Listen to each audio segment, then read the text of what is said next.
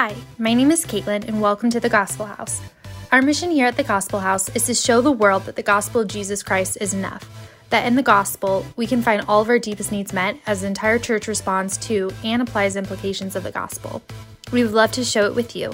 Check out our website, www.thegospel.house, where you can learn more about us, find out how to connect with us, ask questions, see when and where our next meeting is, and give to help advance this gospel message of Jesus Christ.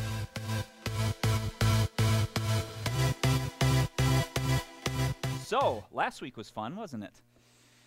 We got to have a little extended time in prayer. The Holy Spirit swoops in and ruins all of our plans and ends up being way better than anything we could have ever put together ourselves, doesn't it? That's the way it always works. But y'all, this is what I keep getting hit with. And if it means we're a weird church, then we're going to be a weird church. If we're going to do things a little bit different here at the Gospel House, we're going to do things a little bit different. Because we have to let God make the plans. If we say we want to be led by the Spirit, if we say we want to be a church that's about God's kingdom, then we got to let Him do His thing. And that means we got to make room for Him to do His things. Now, there's that old saying out there, make plans loosely or hold on to your plans loosely so that God can have His way and can change them and move and all that stuff. Y'all, I don't know. I talked about this last week, but the more I get into this, the more I start stepping into all of this, I don't want to make plans at all. I just want to let the Holy Spirit do His thing. And so why not let God make all of my plans for me? Now, I know I've got friends. I know who you are. You'll email me this week, Pastor Jeremy, I'd like to go get coffee with you. I know what that means. You want to complain about something that I said in the sermon. And I know who you are because it happens every time I talk like this. I've got friends who call me, friends who watch our services online, people who are here right now who will call and say, hey, you're talking a little crazy, Pastor Jeremy. You're saying it's not okay for me to make plans. I don't know, y'all. I don't know. Because, and maybe you can answer this for me, has anybody ever gone that extreme to where you said, all right, God, I'm going to try this. I'm going to give it a shot. I am not going to make plans, and I'm going to step off this ledge, and I'm going to let you make the plans for me. I've never tried it, y'all. I've been too scared. Well, what if God doesn't? Because, right, you get all the things popping in your head. When I was younger and stupid. Younger always means stupid when I tell stories. So when I was younger, I used to think I was going to be a famous country music singer. You can laugh. It's okay. That's what I thought, right? I thought I was going to be this famous country music singer, right? But I never believed it enough to not have a backup plan, right? And so I went to college. I went to school to become a teacher. That's paying off dividends, isn't it? Right? But here's the thing, y'all. How many of us treat God like that? And I think that's what happens because honestly, y'all, what happened with my country music career is I didn't trust it enough, and so I pursued my backup plan more than I pursued my career in music. And it didn't happen, right? I'm not encouraging you to go become a famous country music singer. That's not what I'm saying. But what I am saying is I think we treat God the same way. We're scared to step off the ledge, and so we create these backup plans for if God doesn't come through, right? And look, I get it. This is worldly wisdom. This is what the world tells you to do, leadership culture and all the stuff we have. Don't step off the ledge. That's not safe. Make your plans, and then hold them loosely, and if God doesn't move, then at least you've got a solid plan.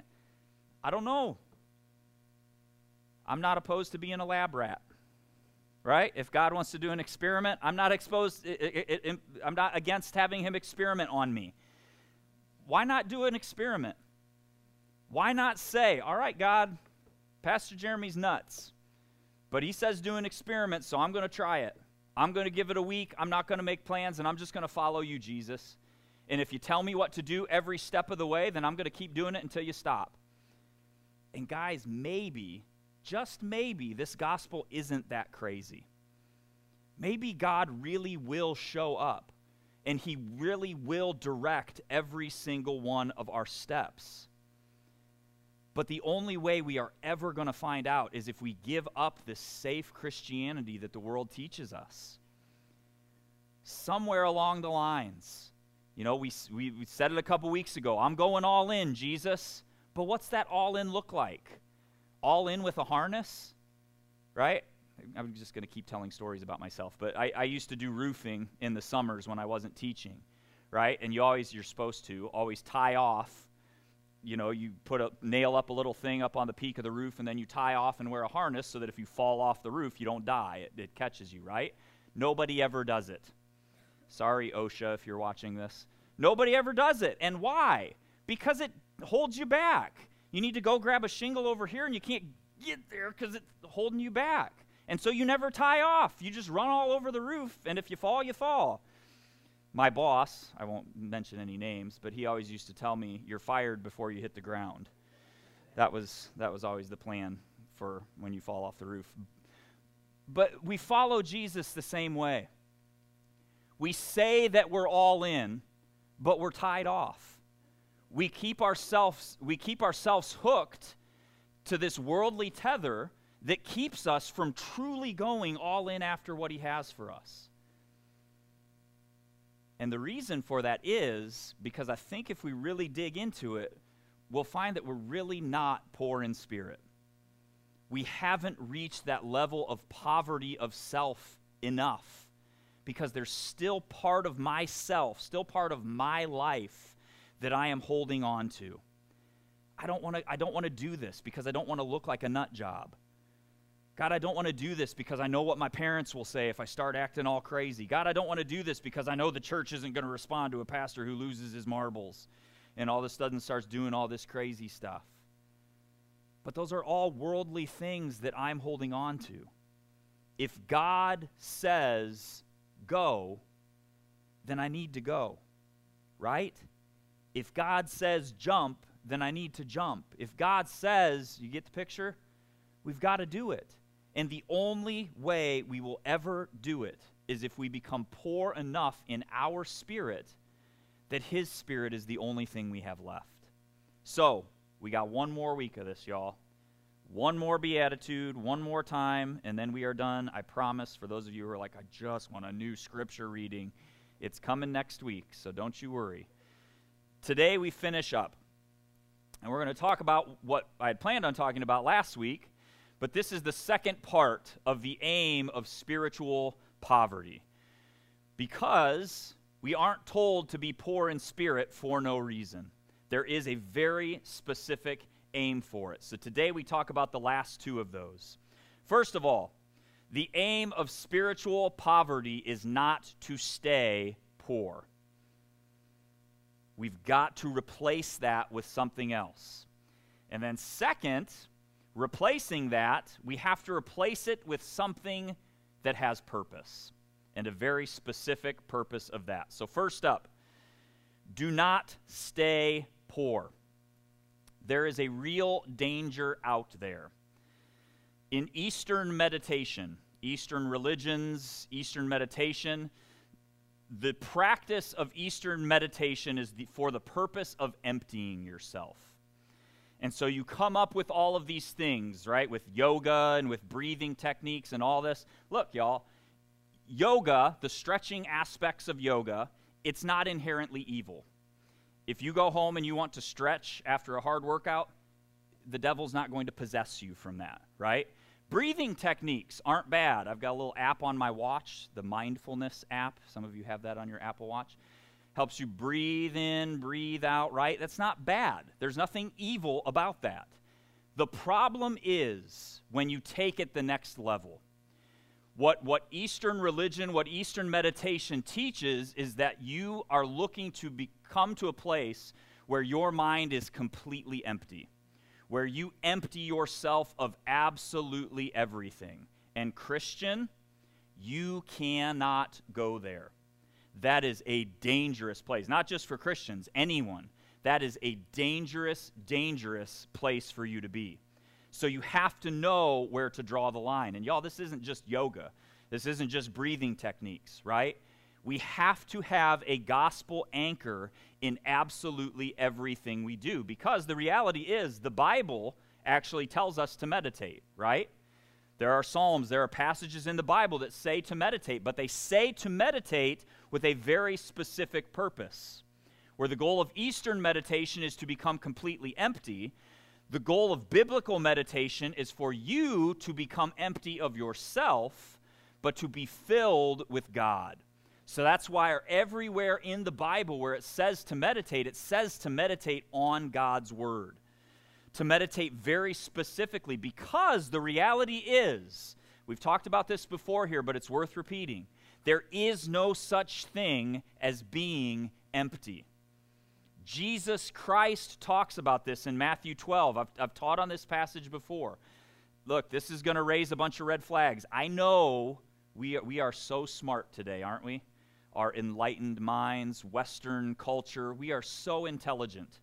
And if you walk up to people on the street and tell them you believe in angels and demons, the majority of the educated masses will tell you, they'll do the little pish like fancy people do. They'll laugh at you, right? You believe in all those backwoods things. Y'all, I believe in angels and demons for the same reason I believe that Jesus loves me. Jesus loves me, this I know, for the Bible tells me so. Why do you believe in angels and demons, Pastor? That's so 1800s. Because the Bible says that they're real. The Bible says that they exist. Jesus Christ teaches this. When the unclean spirit comes out of a person, it passes through waterless places seeking rest and does not find it. Then it says, I will return to my house from which I came, and when it comes, it finds it unoccupied, swept, and put in this order. Then it goes and brings along with it 7 other spirits more wicked than itself, and they come in and live there, and the last condition of that person becomes worse than the first. That is the way it will also be with this evil generation. This is what is so dangerous with Eastern meditation. When you breathe out all the negative and breathe in and empty your mind completely, you cannot stay empty. And if you don't invite Jesus Christ in to fill that emptiness, you're leaving it up for grabs as to what's going to come in. But can I tell you one thing? It's not going to be you. We've got a whole world out there who thinks that they're under control. Y'all, you're not under control. You do not have this. And for everybody who is convinced that they do, you are wrong. And it only is going to take a little while for you to figure out, if your pride will let you, that you were wrong. Because if you do not fill that void with something, something else will fill it. Whether you want that or not, whether you invite it or not. But the same goes for being poor in spirit. This is a trap we can fall into. Jesus says, blessed are the poor in spirit, for theirs is the kingdom of heaven. But when he says that, the goal of being poor in spirit is not to stay poor. Right? It's the same thing. You can't just empty yourself and leave yourself empty. Those who are poor in their spirit gets replaced with something else. For theirs is the kingdom of heaven. Ladies and gentlemen, what is the only way that you can walk in the kingdom of heaven? The Holy Spirit, right? It's the only way. The only way that you can live in God's kingdom right here, right now, is to be filled with the Holy Spirit. So it's not good enough to just pray, God, I want to be poor in spirit, right? It's not good enough just to be empty. Yes, get rid of your spirit, but get rid of it so that you can be filled up with His Spirit. Jesus teaches a little earlier in Matthew 6, in the same Sermon on the Mount, do not store up for yourselves treasures on earth where moth and rust destroy and where thieves break in and steal, but store up for yourselves treasures in heaven where neither moth nor rust destroys and where thieves do not break in or steal. For where your treasure is, there your heart will be also. This is the whole point, y'all. all of it, the aim of everything. Where your treasure is, there your heart will be also. We really don't like to admit this. In fact, we will do just about all the justifying in the world that we can so that we can hold on to our treasured possessions and hold on to Jesus. But the reality is, the more comfortable we are in this life, the harder it is to focus on life with Jesus. The more comfortable, the more things we have in this world, the harder it is to truly live for his kingdom. It's that tether, y'all. Because whether we want to admit it or not, when we get possessive over our stuff, when we start to say, no, this is mine, I deserve this, right? You guys remember my preaching on the donut box, right? You deserve a donut. Every time I see that, y'all, every time I walk into my house, you deserve a donut. No, you don't, Jeremy. You deserve eternal hell and condemnation. Like, that's what you deserve. But we get that way, don't we? Especially, and this is where, guys, culture, gospel. The American dream gospel is not the gospel. And the biggest danger we have with this American dream is, here in America, we pull ourselves up by our bootstraps. We earn what we have, and we work hard for it, and careful, because it's still not yours. What does God's word tell us? None of your possessions are yours. It's God who gives you the ability to work for your wealth. If it weren't for God, you wouldn't even be able to pick up the hammer to earn a living, right? Everything we have comes from him. Every blessing we have comes from him. But we live in an entitled generation. And look, I know it's easy, y'all, to look down your nose at the generation beneath you and call them entitled. But don't ignore your own. Because I see it all the way up the ladder, y'all. I see it in myself. I'm entitled over my possessions. I'm entitled over my family. Well, God gave this to me, so it's mine. It's not. It's all his. And if we're not careful where your heart is, that's where your treasure will be. Right? Where your treasure is, that's where your heart will be. It works both ways. Right? So if we tie ourselves to the things of this world, if we over-prioritize the things of this world, look, y'all, most of us, we're not going to see 100 years on this earth, right? So where do you want your comfort? Do you want your comfort to come in a place where you're going to spend 50 to 100 years? Or do you want your comfort to come in a place where you're going to spend eternity? Jesus makes this crystal clear. This is why nobody likes these Beatitudes, but the Beatitudes in Matthew are far more popular than the Beatitudes that Jesus gives us in Luke. And there's a reason for that, because this is what he says in the Gospel of Luke, chapter 6. He says, "And he raised his eyes towards the disciples and began saying, 'Blessed are you who are poor, for yours is the kingdom of God. Blessed are you who are hungry now, for you will be satisfied. Blessed are you who weep now, for you will laugh. Blessed are you when people hate you and when they exclude you and insult you and scorn your name as evil on the account of the Son of Man. Rejoice on that day and jump for joy, for behold, your reward is great in heaven. For their fathers used to treat the prophets the same way. But woe to you who are rich, for you are receiving your comfort in full. Woe to you who are well fed now, for you will be hungry. Woe to you who laugh now, for you will mourn and weep. Woe to you when all the people speak well of you, for their fathers used to treat the false prophets the same way.'" That's heavy, isn't it? You get the picture why people like Matthew's account a little bit better of what Jesus said. The call is to be poor in your spirit in this life so that you can be rich in his spirit for the next life.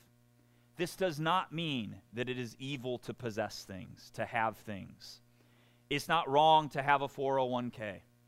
It's not wrong to plan for your retirement. It's not wrong to have a savings account or a television in your house. It's not wrong to take your family on vacations and eat at nice restaurants. But ladies and gentlemen, if you are doing those things at the expense of storing up riches in heaven, then you have got a choice to make. And can I tell you from experience, and I am sure there are saints here more mature in their walk than I, who will tell you the same. If you are blessed, God will always bring you to that fork in the road. There will always come a decision to make. Look, y'all, we've got a messed up definition of blessing in this world. I think what we call blessing in this world, those people are actually the cursed of God, because God never brings them to that point where they have to make a choice.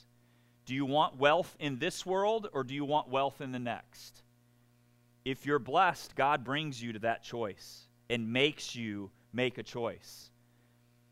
And it happens in a million different ways, y'all, but He will test your heart in this.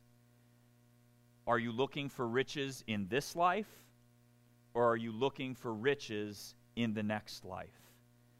You have a choice to make. Is your reputation on this earth more important than your reputation in heaven?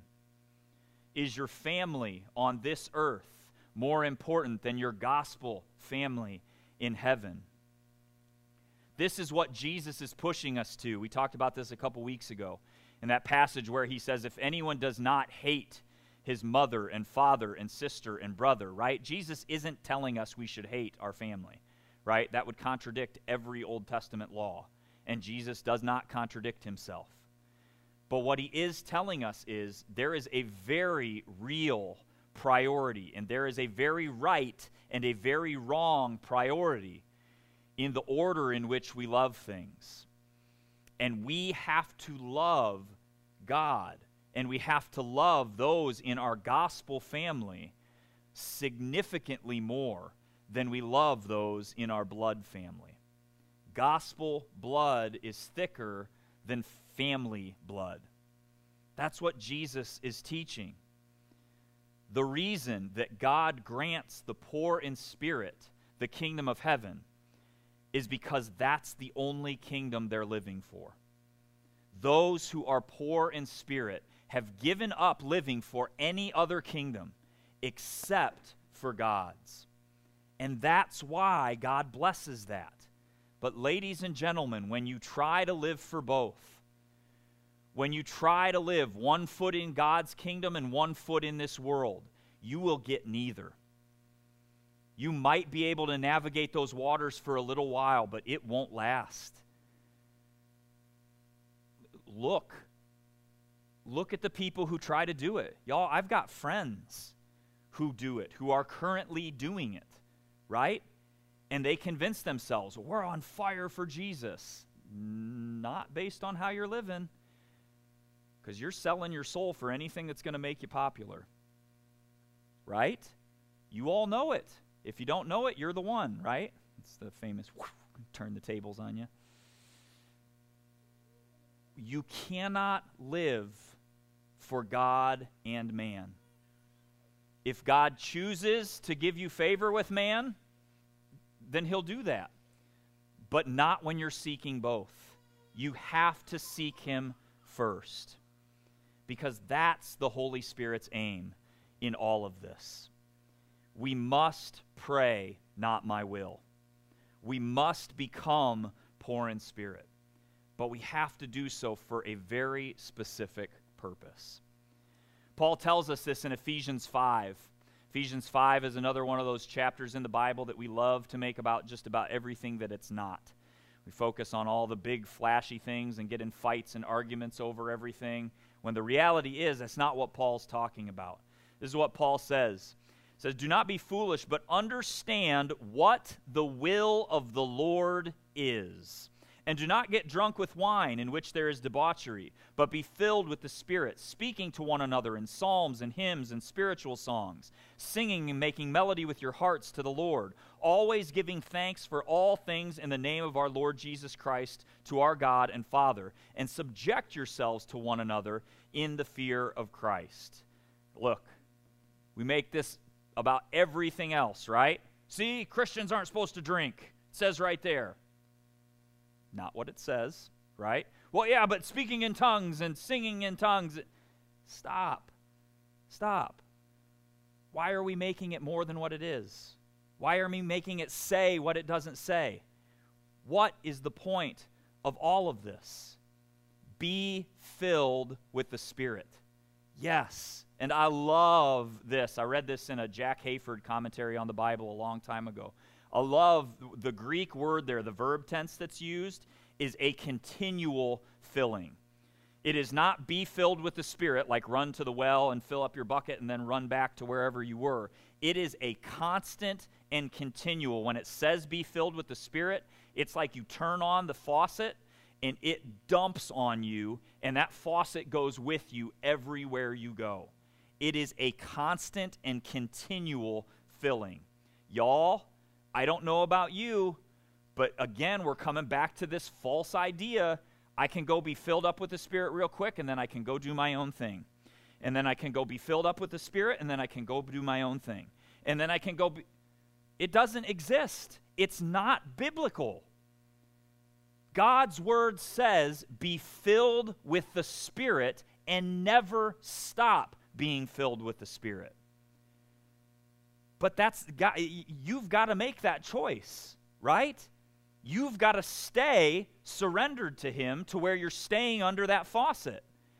You can turn that faucet off, and you can say, like Adam and Eve, actually, God, I know how to do this better than you do. Holy Spirit, thanks. It's been real. It's been fun. It's been real fun.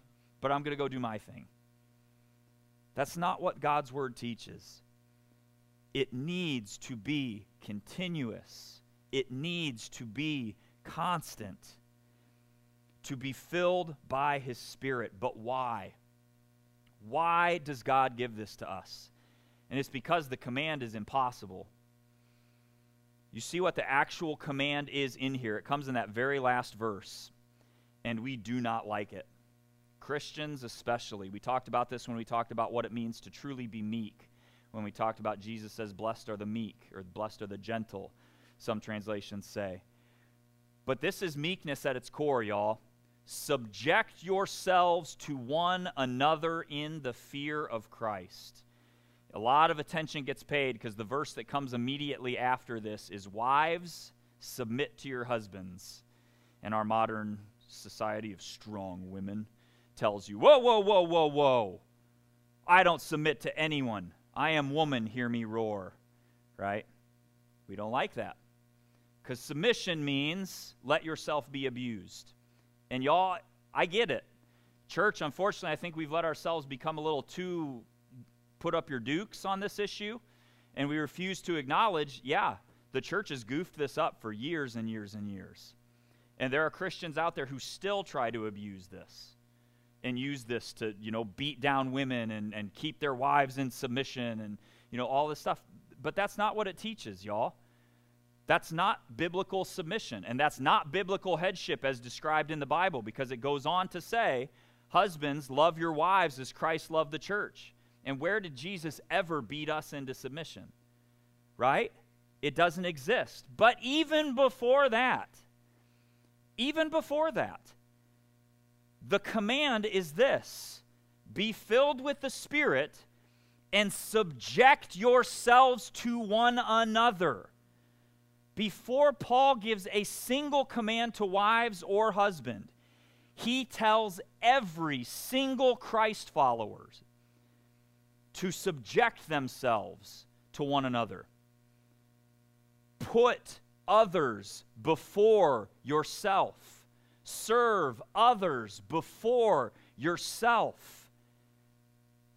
Be filled with the Spirit so that you can live a completely selfless life. Completely surrendered. We hate that, don't we? Come on, y'all, be honest. I don't like it. Because what's it mean? Oh, Pastor, everybody's going to treat me like a doormat. Yep. Look at Jesus. Well, he wasn't a doormat. He flipped tables in the temple. One time. One time. Everybody loves to go to this Lion of Judah moment like that's who Jesus was his entire time on this earth. One moment in zeal for his Father's house, not because of anything in Jesus himself, but because they were abusing his Father's temple. And Jesus flips tables. But every other time, what did Jesus do? Selflessly served everyone around him. Subjected himself to everyone around him. And we cannot do that on our own, y'all. I mean, maybe you think you can. I can't. My pride is way too strong. I need to be humbled, and I need to be poor in spirit. And the only way for me to stay there is for me to be consistently and constantly filled with the Holy Spirit. Christian, if you aren't consistently plugged in to the Holy Spirit, you will never be able to hear what God's telling you to do. If you aren't constantly in tune with the voice of the Holy Spirit, you'll never hear what he's telling you to say. And if you aren't being filled up over and over again by the Holy Spirit, you'll never have the power to do anything that he wants you to do. God has a fantastic plan and purpose for every single one of you. Every single one of you. It's fantastic because it's God's plan. Not because it's your dream job or your dream scenario. It's fantastic because it's God's plan. And God doesn't make mistakes. But he has a fantastic plan for you. But we have to keep this in the back of our minds when we're remembering this. This comes from the prophet Jeremiah. This is in Jeremiah 18. God tells Jeremiah, "Arise and go down to the potter's house, and there I will announce my words to you." So I went down to the potter's house, and there he was, making something on the wheel. But the vessel that he was making of clay was spoiled in the hand of the potter. So he remade it into another vessel, as it pleased the potter to make. Then the word of the Lord came to me, saying, "Am I not able, house of Israel, to deal with you as this potter does, declares the Lord. Behold, like the clay in the potter's hand, so are you in my hand, house of Israel." Ladies and gentlemen, the Holy Spirit does not fill you so that you can go out and accomplish all of your hopes and dreams. I know that's what the church today teaches. That's not true. God does not come alongside you so that you can do your thing and do all things through Christ who strengthens you. That's the American dream gospel. And it's a false gospel, and it's a lie. And it completely contradicts what it means to be poor in spirit. But the only way we can see that is to become poor in spirit. We pray, "Not my will," so that we can fully pray, "God, your will be done." I'm not trying to start a fight with any other churches or anything like that, but y'all, there are too many churches in the United States that are preaching right now, it's all about you. Look, this is such a tricky line to navigate because there's truth in it. You mean more to God than anything in the rest of his creation. I don't know why. I can't see it when I look at myself and all of my mistakes and how screwed up I am. I don't see it. But for whatever reason, God has put humans on a whole nother level. We're told in the Bible that God puts humans above angels, right?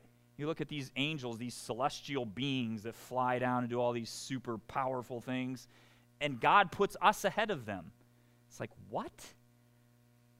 God loves you so much So it's not that. He gave his only son to prove that. But yet, it's not about you. And it can't be about you. Culture says you matter. You're the center of the universe. And so we try to twist God's image to make him look like that. Oh, you're the apple of his eye. He loves you so much. You're all that matters in the world to him. But not while you're doing your own thing. He is not here to fight your battles. He is not here to advance your reputation. He's not here to give you the desires of your heart. Look, Proverbs 37:4 is a great promise in Scripture. It tells us that God's going to give us the desires of our heart. But before it tells us that, it tells us that we are to delight ourselves in the Lord. Delight yourselves in the Lord, and then he will give you the desires of your heart. Because your heart's already delighting in him, and he's never going to hold back himself. The clay does not get to tell the potter how it wants to be made. This is not popular in our culture today. We don't like this. But this is what being poor in spirit is all about. I become less so he can become more. I become nothing so that he can become everything. I get my will out of the way so that he can make me all about his will, all about his way. But as long as I stay the center of my universe, as long as I refuse to become fully poor in spirit, as long as I refuse to pray, not my will, then we will continue chasing a calling that God does not have for us. Running a race that he did not set before us. And when we do that, y'all, we're not going to make a lick of difference in God's kingdom. But if we will surrender ourselves to his greater purpose, guys, if we get on the same page with God, then we will find that we are truly alive. That's when we run in the Spirit and don't grow weary. There is no such thing. I don't see a single place in the Scripture where God tells one of his prophets, one of his apostles walking in the Spirit, that they need to worry about burnout. It's a super popular thing today, right? Especially, that's like all the emails I get for church pastors. Guard against burnout. Don't burn out. It doesn't exist. It's not in here. Do you know why? Because those who walk in the Spirit don't burn out. Because God's got your back. But y'all, you're the clay. You're not the potter. You don't get to walk into the pottery house and be like, God, make me into something magnificent. That's not your job. If he wants to make you into a toilet, that's what you are. That's your job. And there's no blessing anywhere other than that. Right? Are we poor in spirit? I'd love to sit here and tell you that God's calling all of us to be superstars, mega pastors, and, all stars and all that stuff. Y'all, I've been pretty convinced a couple times in my life that God made me out to be a toilet. Right? And if that's it, though he slay me, I will hope in him. Right? My goal is God himself at any cost and by any road. We keep coming back to this gospel house. And when we keep coming back to something, it means we've got to pay attention, because it means that God requires an answer from us. This has been the question that we've asked at the end of all of these poor in spirits. What is the cross that Jesus is asking you to bear? What's the cross that he's asking you to carry? What is he calling you to do? What step of obedience do you need to take for him? To reframe it for today, what does the potter want to make out of you? These questions are absolutely pivotal for the Gospel House moving forward. We as a church, all of us together, must become poor in spirit, which means every single one of us needs to embrace this. And that starts with me, y'all. I refuse to lead this church Jeremy's way. I will not do it. This is not my church. This isn't mine. I have to be honest with you all. I've never navigated this before, right? I've never planted a church before. But this is not mine. Even if Jana and I started it, it's not mine. Which means whatever, and I've got to be honest with you all. Listen, I know when pastors start saying this stuff. I've been in church long enough to know what this means, right? I'm not going anywhere. That's not what I'm saying right now, okay? That's typically when pastors start talking crazy like this, it means that they're leaving. I'm not leaving. That's not what I'm saying. But what I am saying is, guys, my goal is God himself. And if tomorrow morning God says, Jeremy, I need you in Tibet, guess where I'm going to be? Tibet. Because I am going wherever Jesus tells me. And I hope you're the same. I hope if tomorrow God says to you, hey, I know you love your Gospel House family, but I actually need you at this other church. Go. Because there's not blessing anywhere else. There is no blessing outside of obedience to Jesus. You've got to go. We have to follow Jesus no matter the cost. Which means this is not my church. This is our church. The Gospel House, y'all, goes on with or without me. Right? I hope so. Y'all, if I leave tomorrow and you all scatter and go to a bunch of different churches, that tells me I didn't do my job. I didn't build up this body to be a body of Christ. Y'all just came because you love Jana and I and you support us. And I love that and I'm thankful for that. But that's not the kind of church I want to build. We are the body of Christ, which means every single one of you plays a vital role in this body. We cannot move forward without every single one of you doing your part. Every single one of you. Which means we have to be poor in spirit. Because we got to be careful. This can bring up entitlement, right? Well, the body of Christ can't move ahead without me. The gospel house can't work without me. So, yes, I'm one of the founding members here at the Gospel House. All you others need to get in place. Oh, yeah, well, I was brought into membership in September of 2023, right? I know all these members wouldn't do that, right? New members. But, guys, that's not poor in spirit, is it?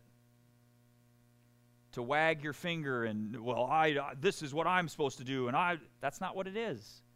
Putting others before you. Serving others before you.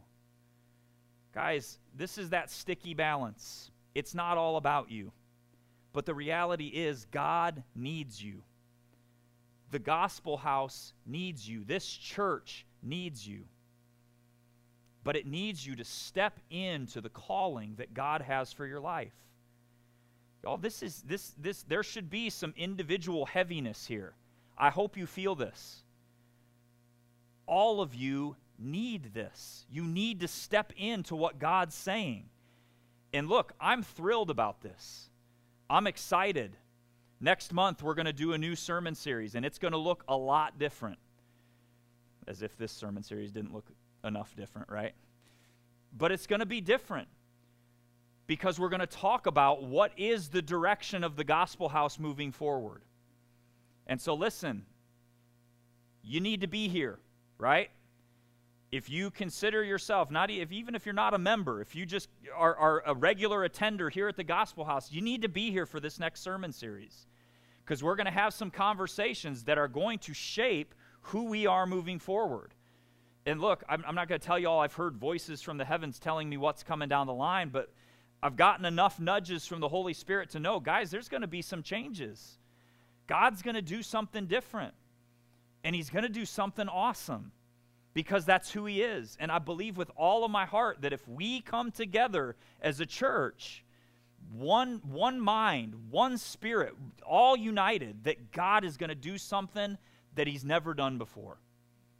God's going to do something incredible, right?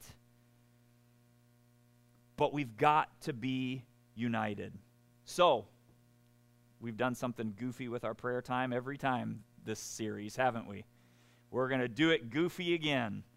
We're not going to close with music. I actually want everybody to stand up.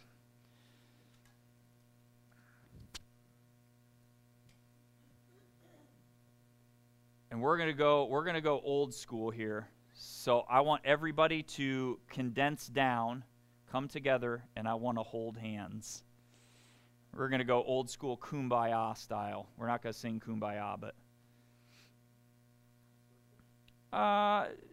if you want to circle up, you can. I mean, we're just holding hands. Just holding hands. If you have a deathly fear of germs, you don't have to hold hands.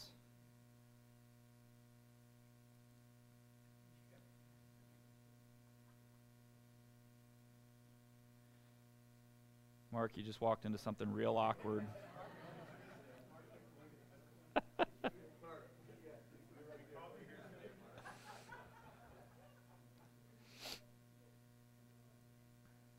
Oh, we got to make our circle bigger.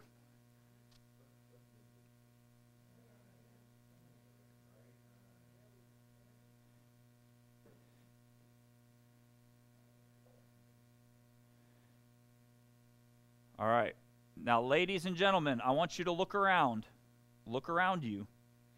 Now, I know that there are some people missing, that we've got a couple people who aren't here. There's some people who are watching online right now who are really out of their minds awkward because they have no idea what's going on. They're like, what are they doing over there? This is the body of Christ. This is the gospel house. You all are the gospel house. This is so much bigger than one person or one vision or one dream or one leader. You are the church. You all need each other. We need each other. And God needs us to do what He's called us to do. And that's going to look radically different than what He's called other churches to do. And it's going to be radically different than what He's called other people to do and other things. But this is the gospel house.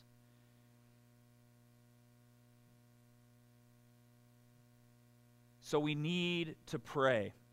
And as we move forward, y'all, we need to decide, who are we going to be? Who are we going to reach?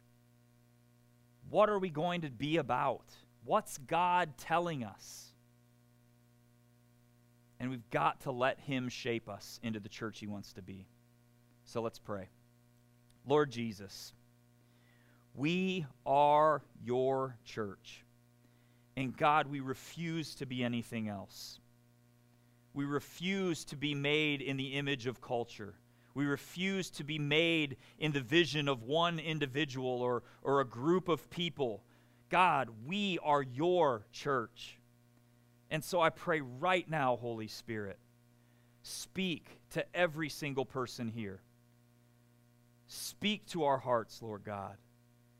Show us who you want us to be for you.